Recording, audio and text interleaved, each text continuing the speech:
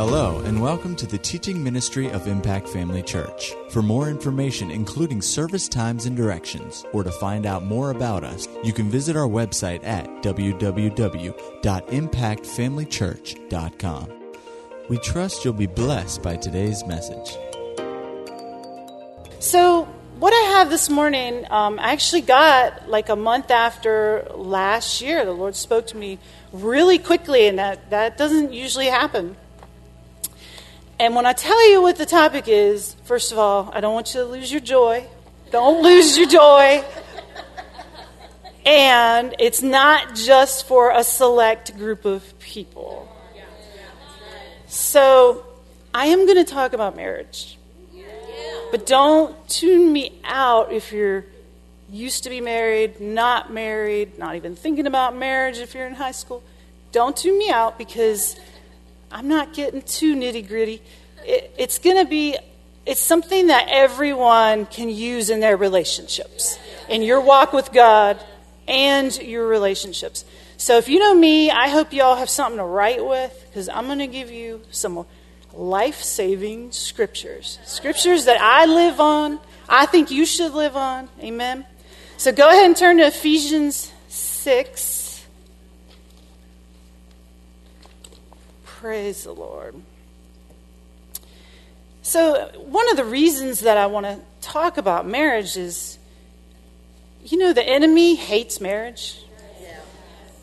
And actually, he hates your marriage. Take it personal. He hates your marriage. He does. He hates family. He wants to tell you that doing things family and marriage way, according to the Bible, is old and outdated. Everything in culture is pushing that. Oh, that's weird old traditional stuff. No, we do what the Bible says. We follow the Bible because that's the only thing that works. It's the only thing that will bring you up to a new level or save a relationship. It's the only thing. It's the only way. Do it the way God wants it done. So let's look at Ephesians 6. I think it's 6:1 because I didn't write it down. So finally, my brethren, be strong in the Lord and in the power of his might. Put on the whole armor of God that you may be able to stand against the wiles of the devil. For we wrestle not against flesh and blood. We wrestle not against each other, but against principalities, powers, rulers of darkness of this world, against spiritual wickedness in high places. The Message version, I love it. And that about wraps it up. God is strong. He is strong. And you know what? That God's strength is in us. It is in us. We might have gotten out of the habit of leaning in on it and yielding to it, but it is there. And he wants you strong. So take everything the Master has set out for you, well-made weapons of the best materials. We're going to be talking about some weapons this morning. And put them to use. It's a choice. Put them to use, so you may be able to stand up to everything the devil throws your way. This is no afternoon athletic contest that we'll walk away from and forget about in a couple of hours. This is for keeps, kind of like marriage. This is for keeps, a life or death fight to the finish against the devil and all his angels. So all during your journey, even if it's just a journey in relationships that you have every day, no matter whether it's father-daughter, with you, with your mother, with your best friend, remember who your battle is against. It is not against them. It is not. The enemy is the one who wants to come in and destroy all relationships. All. It's part of his MO. So the bad news is the enemy will come against you and your relationships, your marriage. But the good news, turn to Isaiah 54:15. God always has an answer. Always, always, always. If you get to the place in your life where you think there's not and it's hopeless, just remember that is a total lie. Total lie. God never talks to you and makes you feel that way. Never. Never, never, never. He always has a way. He always has an answer. And I don't care how bad, how scary, how awful something looks. Amen? Isaiah 54:15. Indeed, they shall surely assemble, but not because of me. Whoever assembles against you shall fall for your sake. If the devil comes against you in your marriage, you will fall. Anybody who's being used to do that, they will fall. They will fall for your sake. We have that promise. Principalities, powers, rulers, they hate you. Why? Because you're creating influence. You're creating stability. You're creating a family of God. We have a job while we're living in this age. And that's a part of our job. And he hates it. He absolutely hates it. Never forget, you are not fighting another person. You are not. You need to step out in your God-given authority and take care of, recognize it's the enemy, and take authority over it. Amen? So, more good news. Philippians 1:6. Being confident of this very thing, that he who has begun a good work in you will complete it until the day of Jesus Christ. He will work in you. But listen, your marriage is a good work. The dirty 4-letter word in those 2 words is work, though. But we have to recognize that. It's in there for a reason. Because guess what? Sometimes work is hard. Sometimes it's tough. Sometimes it's dirty. You feel like you're in the mud. You feel like think your whole life is messed up. But that doesn't mean it's falling apart and you're having a bad work. Your marriage is a good work. You know why? Because God thought of it. It was his idea. But it's a work. It's a good work. Sometimes you're going to have to remind yourself of that. This is a good work, and it will produce good fruit. Amen? God's not finished. He's not finished with you, your relationships, your marriages. It is a journey. And it will continue to be a work, but a good work. Stir yourself up on that as when you get in those times where it feels tough. Think about I think it's the Sistine Chapel. Is it in Rome? And it's on the ceiling.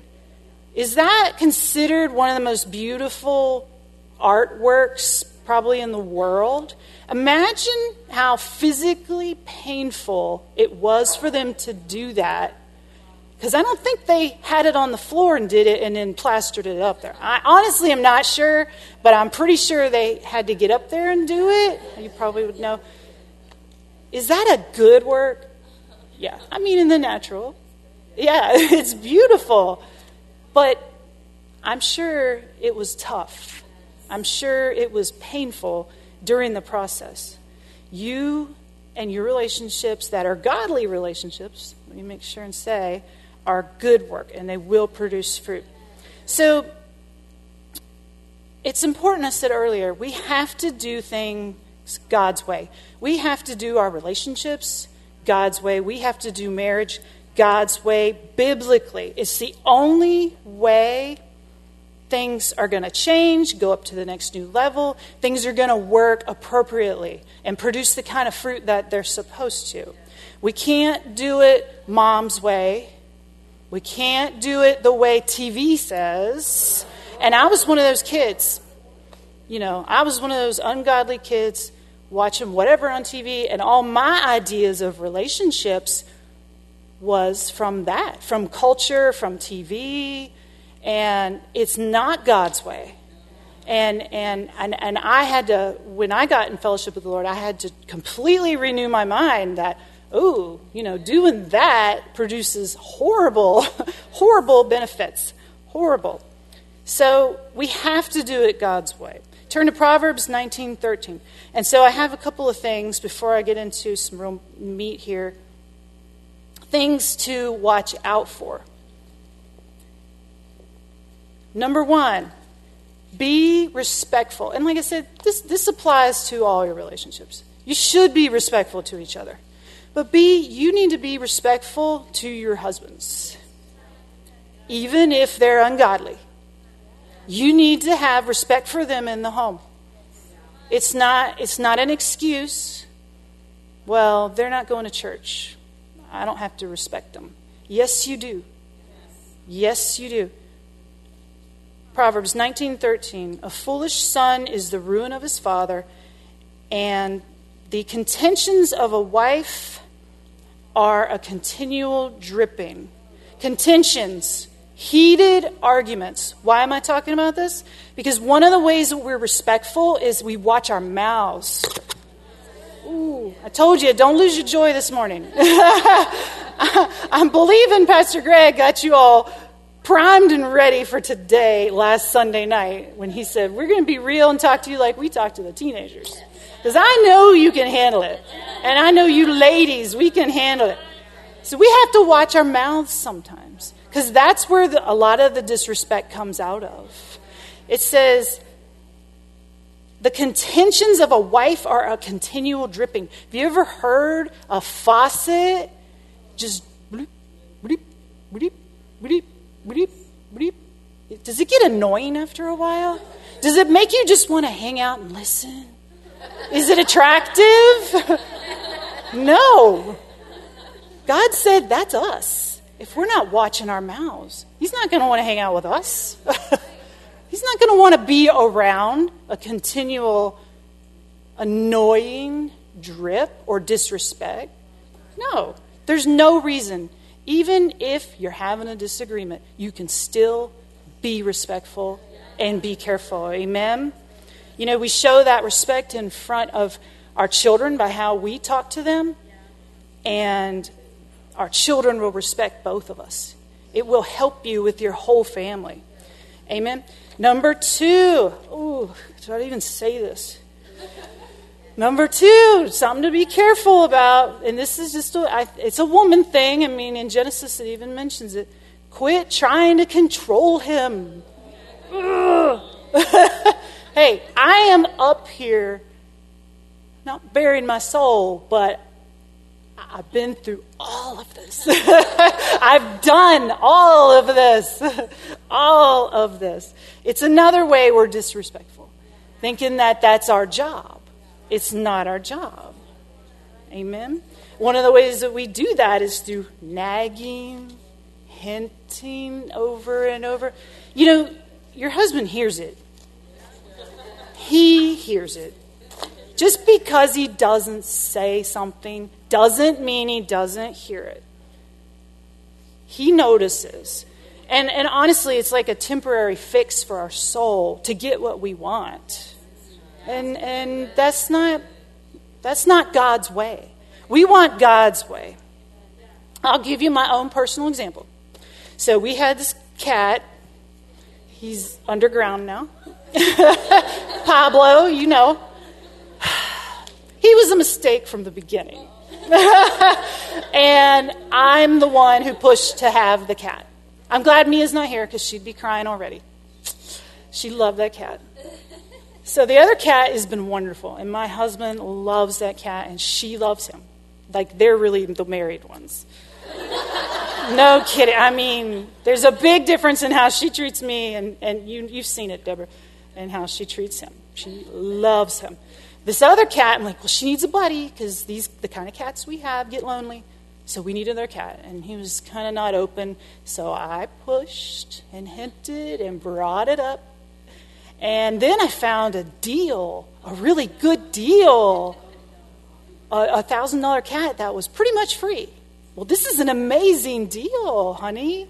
And as the leader of my home, you know, he knew it wasn't the right thing. But he gave in to my push, my hint, my nag.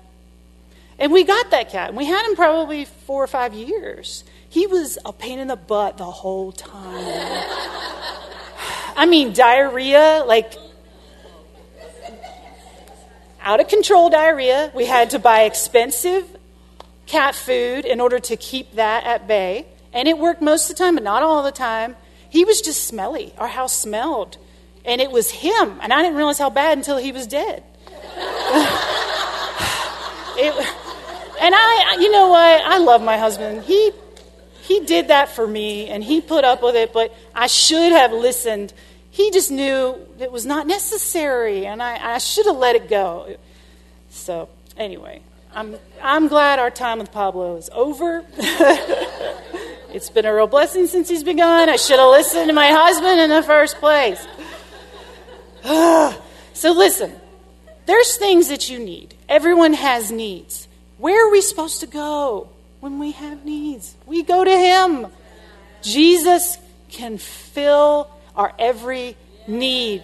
Emotional needs. We've got emotional needs our husbands can't even meet. And it's not fair to expect them to. It's not. It's not. We should be taking that stuff to him. Amen. Oh my goodness. Turn to Isaiah 54:5. You know, this applies to saved and unsaved husbands. I said that. It applies to, you know, maybe you're here and you just have a relationship with your mom and dad, and maybe they don't go to church. These things apply to that also. Watching your mouth, being respectful. This is the way that you will release the power of God to work for you. Amen? We need to focus. Stop focusing, because our tendency is to focus on them, especially if you're dealing with someone who is backslidden or not in church, all of those things. We tend to focus on what they're doing wrong, and they're somehow ruining our lives. No, fix you. Focus on you. And I don't care if you come to church so, regularly, you serve, I don't care. There's something you can do. If you will talk to God, say, what is it? If you just know in your heart that you could have something greater, if you just know it's there, you might have a great relationship or marriage. But you know there's another level that you could attain. Talk to God about it, but be ready. Be ready, because he's going to talk to you about you. I know you probably think he's going to say, he needs to do this and he needs to do that, because those things are easy to see. It's easy to see those things, especially if you live with someone 24/7. He's going to talk to you about you. So be ready for that. But it'll be amazing if you will make the choice to make the change. Amen? So lean on this instead of leaning on and pulling on your spouse. Isaiah 54:5-6. For your maker is your husband. The Lord of hosts is his name. Remind yourself of that. Your maker. If he created you, do you think he knows what you need? He knows what you need. He knows what's in your heart. Even if it's just stuff. I need more clothes. Lean on God. Use your faith. Use your wisdom. Ask for wisdom. Something breaks, don't just call him right away. Don't. Yes, there's things, and there's times when they love to come in and save the day. Yes, but it can be annoying if it's something that you could have just Googled and figured it out. I found myself doing that all the time, and I'm like, oh gosh, I could have just looked that up and fixed it myself. And then he wouldn't have had to come home from work all tired. He could have just de-stressed and relaxed. Instead, I had to have him fix something that was broke that I could have done. These are little things. And truly, it's little things. It's little things that build up that can be damaging to relationships. All these little things will help. Amen? So lean on him, because he is your maker. He knows what you need. He knows what you want. He will take care of you. Amen. And I tell Mia all the time, I know you want to grow up and get married and things one day, but you give your heart to Jesus. He has your heart. You're not actually giving your heart to your husband. You're actually not. It's not the way it was designed to be. I mean, you're not going to find that in your Bible. You're not. It's kind of a thing, like you give your heart. And when you get married, actually you don't. You don't. You give your heart to him. God has a job for you to do together, and he wants you to enjoy that journey together. Amen? But your heart belongs to Jesus. So how do you respond then if we got to watch our mouths and we got to be respectful? How do we respond if we think our husband's making a mistake? And how many of you have had a husband who might have made a mistake or two? You don't have to raise your hands. It's happened to everybody. Or a parent, if you're young, a parent, whatever. It applies there too. 1 Peter 3:1-6. Wives, likewise, be submissive to your own husbands. Another dirty word in culture. Submission. That even if some do not obey the word, they're not following the word. That they, without a word, this is where you watch your mouth. You might have to shut your mouth. Without a word, may be won by the conduct of their wives. You know what the good news is there? It means they do notice you. Have you ever felt like you're invisible? Do y'all remember, have you heard that when Aretha Hagen said to Brother Hagen, I think they were on the steps of a door, and they were getting ready to go in somewhere, and she said, I think that if me and the children just fell down and died right here, you wouldn't even notice. and I forget what he said, but it was just something like, I'm not worried. The word says not to worry, so I wouldn't worry about it. I'm not going to be stressed about it. And I'm sure she was like, thanks a lot. I'm sure that made her feel super warm and fuzzy inside. They do notice you. He might have said that to her, and she was like, great, this is a real growth moment for me. And obviously she did grow and moved on past it. But they do notice. Your parents notice you. You're not invisible. They do notice, the Bible says, without a word, by the conduct of their wives. When they observe your chaste conduct, accompanied by fear, that can also mean respect. Do not let your adornment just be, I'm just going to say, looking good for time's sake. Rather, let it be the hidden person of the heart, with the incorruptible beauty of a gentle and quiet spirit. Gentle. That's not giving him what for, because you know what he needs to hear. No. Gentle and quiet spirit, even if it's not your personality. Ask the Lord to help you if you need help in that area. He will. Which is precious in the sight of God. Listen, you're not doing it for him. You're not doing it for you. You're doing it for him. You're doing this for him. It's precious to him. It's valuable to him. You don't think he's going to bless that? He's going to take care of that for you? For in this manner, in former times, the holy women who trusted in God also adorned themselves, being submissive to their own husbands, as Sarah obeyed Abraham, calling him Lord, whose daughters you are, if you do good and are not afraid with any terror. Sarah obeyed Abraham. Do you think she might have been like, whoa, what is happening? Go back. I encourage you to go back and read all the stuff she went through married to Abraham. They left a city, an established, modern for those times city. They didn't leave a tent in the desert. They left a well-established, wonderful place to go into the desert. You don't think that was scary? And she's like, did he really hear from God? And oh my gosh, we're supposed to have a kid, and I'm like 100 years old, and literally, and she went through some stuff, and God saw her response as precious. Did they come through that with flying colors? Are we talking about them thousands of years later? To me, that is victory right there. That is victory. We're gleaming from someone who she probably thought at that time, is this a big deal? You may not think it's a big deal. It was a big deal. Her attitude and her trust. She wasn't trusting Abraham necessarily. She was trusting God. We get to trust God in their leadership. You know, they have a burden of leadership, husbands. They are the head of our home. They have a weight of that responsibility and leadership that we have to honor and respect. And if we do it God's way, we can trust God is going to take care of us, even if they make a mistake. You make mistakes. They're going to make mistakes. You trust God. You trust Him. It's just a choice. It's a choice. So, the biggest thing I want to talk about this morning, though, turn to Matthew 18:21.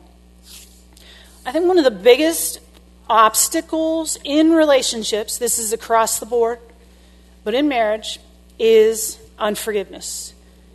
And Reverend Regina talked about some of that last night, letting things go. So we're going to talk a little bit more in depth about that this morning. It can destroy relationships. Absolutely destroy. Well, let's go ahead and read it first. Let's find out what Jesus said and thought about forgiveness. Then Peter, did I tell you 18:21? Okay, then Peter came to him and said, Lord, how often shall my brother sin against me, and I forgive him? How often do I have to put up with this? Up to 7 times? And he said, Jesus said, I do not say to you up to 7, but 70 times 7. And don't do the math and think you ran out. I've done that. I'm like, I think I've already done that. I'm good. I don't have to forgive anymore. He actually put a number. No. Therefore, the kingdom of heaven is like a certain king who wanted to settle accounts with his servant.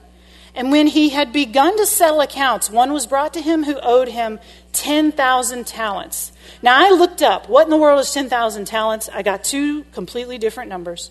One number said $3.4 billion. I think that's an overestimation. The next one said about $1.5 million. It's probably somewhere in between. Either way, it was a massive debt. It's in the billions. It's huge. But as he was not able to pay, his master commanded that he be sold with his wife and children and all that he had, and that payment be made. The servant fell down before him, saying, Master, have patience with me, and I will pay you all. He begged for mercy. Then the master of the servant was moved with compassion, released him, and forgave him the debt. But that servant who just got forgiven went out, found one of his fellow servants who owed him 100 denarii. That's about $5,800, or 4 months' worth of wages, compared to the millions or billions that we were looking at. Who owed him that money, and he laid hands on him. He snatched him up and took him by the throat. He said, pay me what you owe, after he'd just been forgiven. So his fellow servant fell down at his feet and begged him, saying, have patience with me, and I will pay you all. And he would not, but went and threw him into prison till he should pay the debt. He threw him into prison. Threw him into prison. Remember that. So when his fellow servants saw what he'd done, they were very grieved, came and told their master all that had been done. Then his master, after he called him, said, you wicked servant, I forgave you of all that huge, monstrous debt you begged me. Should you not also have had compassion on your fellow servant, just as I had pity on you? And his master was angry and delivered him to the torturers until he should pay all that was due him. So my heavenly Father will do to you from his heart, if each of you from his heart does not forgive his brother or trespasses. You can't pay a debt if you're locked up in jail. You cannot. It says he was threw in prison till he should pay the debt. He's not paying that debt. There's nothing he can do. He's not paying 1 penny, locked up in debt. When you keep unforgiveness in your heart, and the power of God will be locked up, and it will not move. It will not move. God will not be able to do what he is just literally died to do for you, to bless you and bless your relationships. That man refused to make a choice to forgive, because it is just a choice. It doesn't have to do with feelings. It is a choice.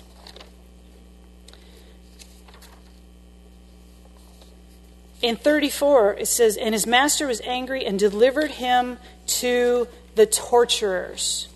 I looked up torturers and tormentors in the Greek, and it says to plague or trouble. When you are harboring unforgiveness or you're letting things build up in your life, you are submitted to the torturers. The torturers are anger, bitterness, resentment. When you don't forgive, that is what you end up with. And you are the only one who can make that decision to surrender to forgiveness. Surrender. Make that choice. Make that choice. It's for you, but it pleases God. Listen, built up unforgiveness and bitterness, you're going to make that choice. Does that mean it just goes away overnight? No. It does not just go over. Did it build up overnight? That kind of like ill will and just resentment, it did not start overnight. When you make that choice, and I'm telling you this because you've probably in the past made the choice to do it, and you're like, it didn't work. The next thing happened, and then I was right back in that spot again. I was right back into feeling resentful and hurt.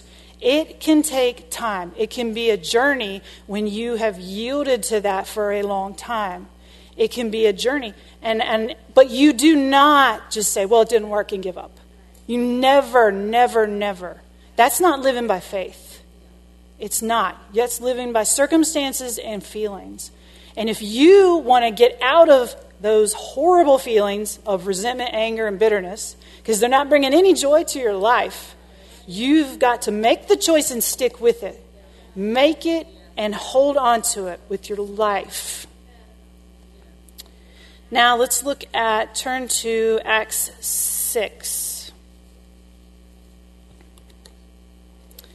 You know, I heard someone say, I heard a minister say this, and I thought it was so good. Have you ever, I've heard people say, and I've probably even said it myself, that, oh, it's so hard to forgive. It can be hard. It can be hard if you know, yeah, but you don't understand what happened to me. You don't understand. Listen, God understands. He's seen it all. He's seen it all. You have to choose your heart. Which is harder? Making the choice to forgive, sticking with it, allowing the power of God to change your situation, or living in the hard of resentment, bitterness, stumbling, not having God's best. Which hard do you want to choose? Remember the hard work? The hard work? The good work? It can be a hard good work, but it will produce fruit when you do it God's way. Amen? So you make the choice. Make the choice. It's just a choice. Which hard do you want? Which one do you want? Which one's going to produce fruit? The one that might be tough, doing it God's way, but you will get through it and be so glad you did? Or the other one? So where are we? We're in Acts 6. So let's look at an example of what's possible when you choose to forgive. And this is amazing to me. I don't know why I'd never seen it in the Word before. Acts 6, 7, and 8. And the Word of God increased. Okay, this is when Stephen, the martyr, Stephen was on a roll. And the Word of God increased, and the number of disciples multiplied in Jerusalem greatly. And a great company of priests were obedient to the faith. And Stephen, full of faith and power, did great wonders and miracles among the people. So this is the part of the book of Acts where they're going out and doing the works of God, and amazing things are happening. God's moving in big ways, but they have a lot of people coming against them. And this is the beginning of his end right here. So he was out doing great wonders and miracles among the people. And turn to Acts 7:51. So he gets up like Peter did. Peter came up earlier and talked to him about, this is the Holy Ghost, and this is all about Jesus, the one you crucified. He gave him this big long speech. And, well, Stephen does the same thing. And it's really long, and it's really great. And he explains to them. He even goes back to talking about Moses, all of it. I'm going to skip all that for time's sake. But at the very end, I kind of want to say he loses it a little bit, but if I was him, I'd be so frustrated too. He says, you stiff-necked and uncircumcised in heart and ears. I mean, he sticks it to him. Ye do always resist the Holy Ghost. I mean, these are leaders. These are the spiritual leaders he's telling. They've been the leaders for years. They're like, who's this guy? Just showed up on the scene. You know, they were already mad at him. He says, you always resist the Holy Ghost as your fathers did, so do ye. Which of the prophets have not your fathers persecuted?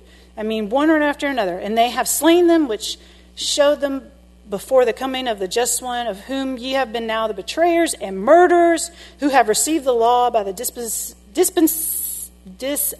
of angels and have not kept it. So, 754. When they heard these things, they were cut to the heart. They were already angry. They were cut to the heart, and they gnashed on him with their teeth. But he, being full of the Holy Ghost, looked up steadfastly into heaven and saw the glory of God and Jesus standing on the right hand of God. And he said, behold, I mean, he's just caught up. He is just in glory. Everything he said was true. I see the heavens open and the Son of Man standing at the right hand of God. Then they cried out with a loud voice and stopped their ears and ran up upon him with one accord and cast him out of the city and stoned him. And the witnesses laid down their clothes at a young man's feet, whose name was Saul. Saul was there. And in the context and the way it's worded, he was like, do this, do this. He was a leader of, let's get rid of this one. Let's get rid of all the Christians. And they stoned Stephen, calling upon God, saying, Lord Jesus, receive my spirit.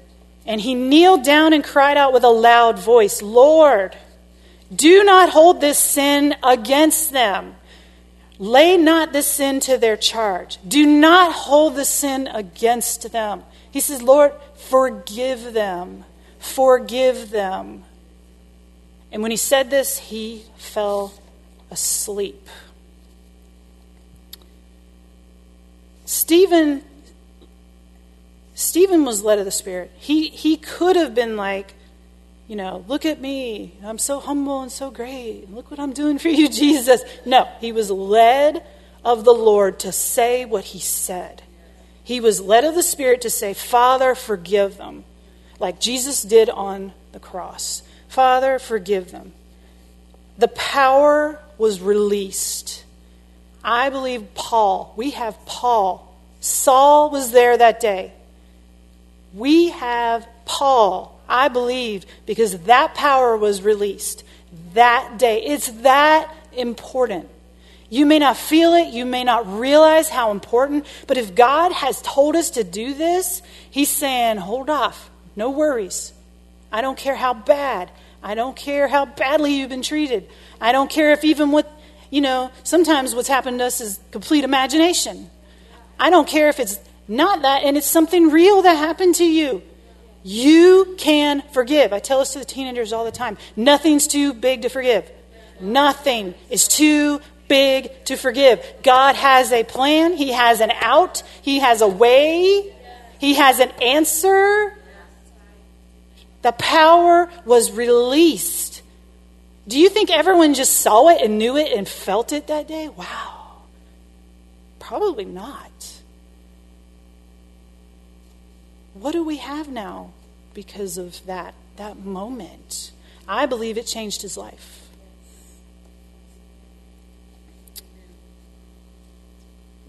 The power was released that day, and very, very, very soon after, Saul was converted. Very soon. So, turn to Proverbs 19:11. So, I have a couple of testimonies that I want to read to you. And I have a book that we're going to have on a table. It is for sale, but we're giving it to you at cost. And it's going to be available after lunch. But I've read a lot of marriage books, relationship books, or whatever. This one is hands down the best I have ever read. Ever read. And I've hit on a few of the topics. I'd say forgiveness is the biggest one. But there's a lot more in-depth things if you want to know more. It will be available after lunch because we want everyone to go to lunch, and then you can come back and you can get it, and then it'll be available after the meetings are over. But let me read to you. So it's by Denise Renner. If you've ever heard of Rick Renner, they've been in Moscow for more than 30 years. Huge church, many churches, big ministry. But, Rhema people, they're great. Hands down, best book.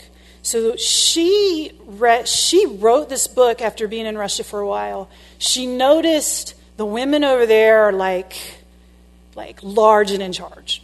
Like Jonna can tell. She can testify. She spent a long time over there.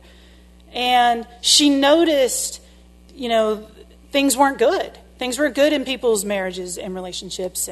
And she realized after the war, many of the men were gone, and a lot of them didn't come back. And so they had to be large and in charge. They had to. Well, that's why war and destruction is never good. There's always harmful things. It's ridiculous. And this was one of the horrible benefits of it. Well, that carried over to the next generation, seeing them large and in charge, that, this is who I'm supposed to be, and I'm supposed to take over everything in the home and be the leader all the time and be the controlling one, and it was killing people's marriages. And so she wrote this book, and she actually did some seminars. And so she had some testimonies, and I'm going to read one of them that hit me the most. All right, I have 141.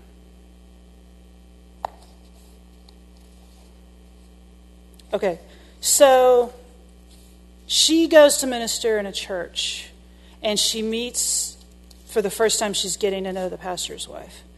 And she doesn't really know anything about her, and she's like, I don't know how they got in the conversation, but she said, I used to be married. And she's like, oh, really? Well, tell me your story. And so she said, this woman told me about her first marriage. Her first husband was so abusive and overtaken by alcohol that he affected their son's ability to learn. She said, I divorced him, and after that I got saved. He was so abusive. He affected their son's ability to learn. I believe it sounds like he was physically abusive. She said, I got saved. I divorced him after that. I got saved. So this was, her previous life. She wasn't saved. I was also filled with the Holy Spirit, and it was shortly afterward that I realized that I couldn't keep living with unforgiveness in my heart towards my first husband. This woman had remarried after her divorce, and God had given her a good husband, but she could see herself starting to put on him that same kind of expectation to disappoint her that she had connected with her first husband. She was living in fear. Fear is like a really good friend of unforgiveness. They're buddies. Her second husband wasn't doing those abusive things, but because of her unforgiveness towards her first husband, the woman was being influenced by that wrong expectation and had started projecting that poisonous attitude onto her second husband. After this, the woman was saved, filled with the Holy Spirit, and she cried out to the Lord, Lord, I know I need to forgive my first husband, but I need your help. She sought the Lord. Number one thing to do. Number one thing. One day, she was cleaning out a filthy apartment. It was filled with things that needed to be thrown away. She'd stuffed several bags with trash to throw out and was so pleased with all the work she had done. Then she looked over and saw a tiny piece of paper on the counter and immediately thought, I better get that. At that instant, the Holy Spirit spoke to her and said, see that big pile of trash you gathered you're so proud of? She answered, yes, Lord. I'm very happy to finally be getting rid of it. The Holy Spirit continued, now look at that tiny piece of paper on the counter. The debt you owed me is represented by that enormous pile of trash. You're so happy to have finally thrown out. Then the Holy Spirit said, the debt of offense and pain that came from your ex-husband is like that small piece of paper. By comparison, that small piece of paper. In comparison to the weight of sin that I removed from you in my death and resurrection, his offense is very small.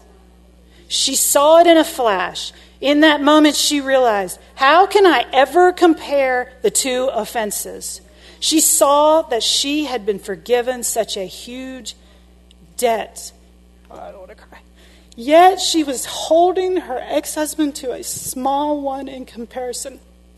In the perspective of eternity, the abuse her ex-husband put her through was small compared to everything God had forgiven her for. She had wiped her slate clean and had forever thrown out all the many piles of her trash, things that were lost in the sea of forgetfulness, never to be retrieved or remembered. Yet her attention had been focused on one sin, as reflected by that piece of paper lying on the countertop. When she saw what the Lord was saying to her, she said, "Oh God, please forgive me. Forgive me for holding my ex-husband to his wrong behavior." She was holding him in prison, not allowing the power of God to move like it was supposed to, the way God wanted to move. Forgive me for holding him to his wrong behavior, the offense he brought to me, the hurt he inflicted on my heart, and the pain he brought to our son. Please forgive me for holding him in that place. I forgive him, and I release him right now. When she forgave him, this woman set her ex-husband free, and as a result, God's blessing began to flow freely into her second marriage. Now she has a wonderful marriage with her new husband because she's no longer carrying around pain and offense from her previous marriage. She freed her ex-husband, freed herself, because you're actually putting yourself in prison, and freed God to work grace and mercy into her present situation and in her future. Not only that, God healed her son. He was physically hurt so bad, he had learning disabilities. He was completely made whole by that choice, completely made whole. Forgiveness opened the door of heaven into every part of her life. You don't want to miss out on what God has for you because of stupid stuff. And most of the time it's stupid stuff. Stupid. Even if it's not stupid. It's not always stupid. Was it stupid for her? By every, everyone in this room would be like, that was serious. That was horrible. God changed her life in that moment when she made that choice.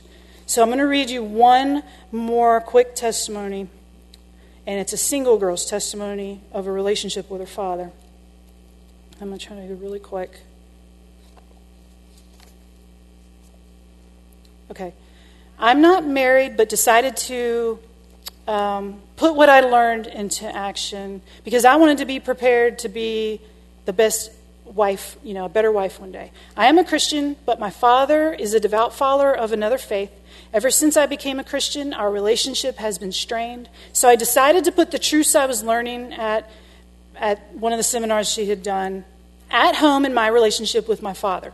My father and I argued a lot, and at first it was difficult for me to walk in a humble spirit of gentleness, respect, and honor. But I did it. Gradually, he began to notice a change in me. In the past, I would argue belligerently when he said something that went against my faith and my values. But I started giving a soft answer to my father, the kind of answer that turns away wrath, Proverbs 15:1. It didn't work immediately, but I stayed with it. And finally, my father began to respond peacefully and graciously to the new me. My father didn't like the fact I was going to church. I just began to humble myself before him and simply say to him, "Dad, I respect you and I understand your point of view." And something began to happen. Our relationship became less and less strained, and joy even returned to our relationship. He stopped complaining about my faith and about my church. And in a culture where marriages are sometimes arranged, this is a Russian girl. My father actually said to me, "I don't believe like you do, but it'd be okay with me if you married one of those gentlemen in the church that you go to." Everything turned for this girl. This turnaround in my father's behavior was nothing short of miraculous, and I know it because I stopped arguing and started respecting. Something that doesn't. It can, in this world, it can be so natural. and can seem not that big a deal. It is a big deal. Listen, we want God moving in every area of our lives. And we have to do it His way. Have to do it His way. So, some of the other things, I only touched on a few things here. I do encourage you to read this book. Listen, if you're like, well, I'm not married, I don't need it. You have married friends. You can give them advice. People at work always run to coworkers and complain about their spouses, their children. I work a full-time job. I hear it. It's the topic of most people all day long.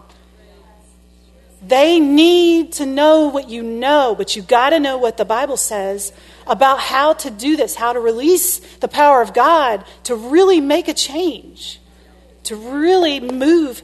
And there's next level. You might say, I have a wonderful relationship. Well, there's more, because God's a topper. You can't stop. You can't max out. You can't max out on what He has for you or your relationships. It cannot be done. So a few other things that are in here is talking about not violating your husband's trust. You don't go tell the whole world about his problems, about things you know. Listen, you live with someone and they live with you, they're going to see some things that aren't amazing. Some things that might not be great and look ugly. You don't go tell everybody. So it talks about not violating his trust, recognizing his burden of leadership and responsibility, accepting your husband for who he is, even if, he's into like some interesting things. Yes, I'm thinking of Q. Lizzie loves him and accepts all of that, don't you? Yes. And talks about getting over your roots of insecurity. Because that can be a big, big, big thing that can cause a problem. It can cause a problem in any relationship. So I want you guys to go ahead and stand to your feet. Where's Michael? Is he in here? Okay, he's coming. Lord, just raise your hands. We love you, Lord. We trust you. We want to do it your way. We want the power of God moving in our relationships, moving in our life in a way that we've never had before. It's not that you didn't want to move huge. It's that we stopped the flow.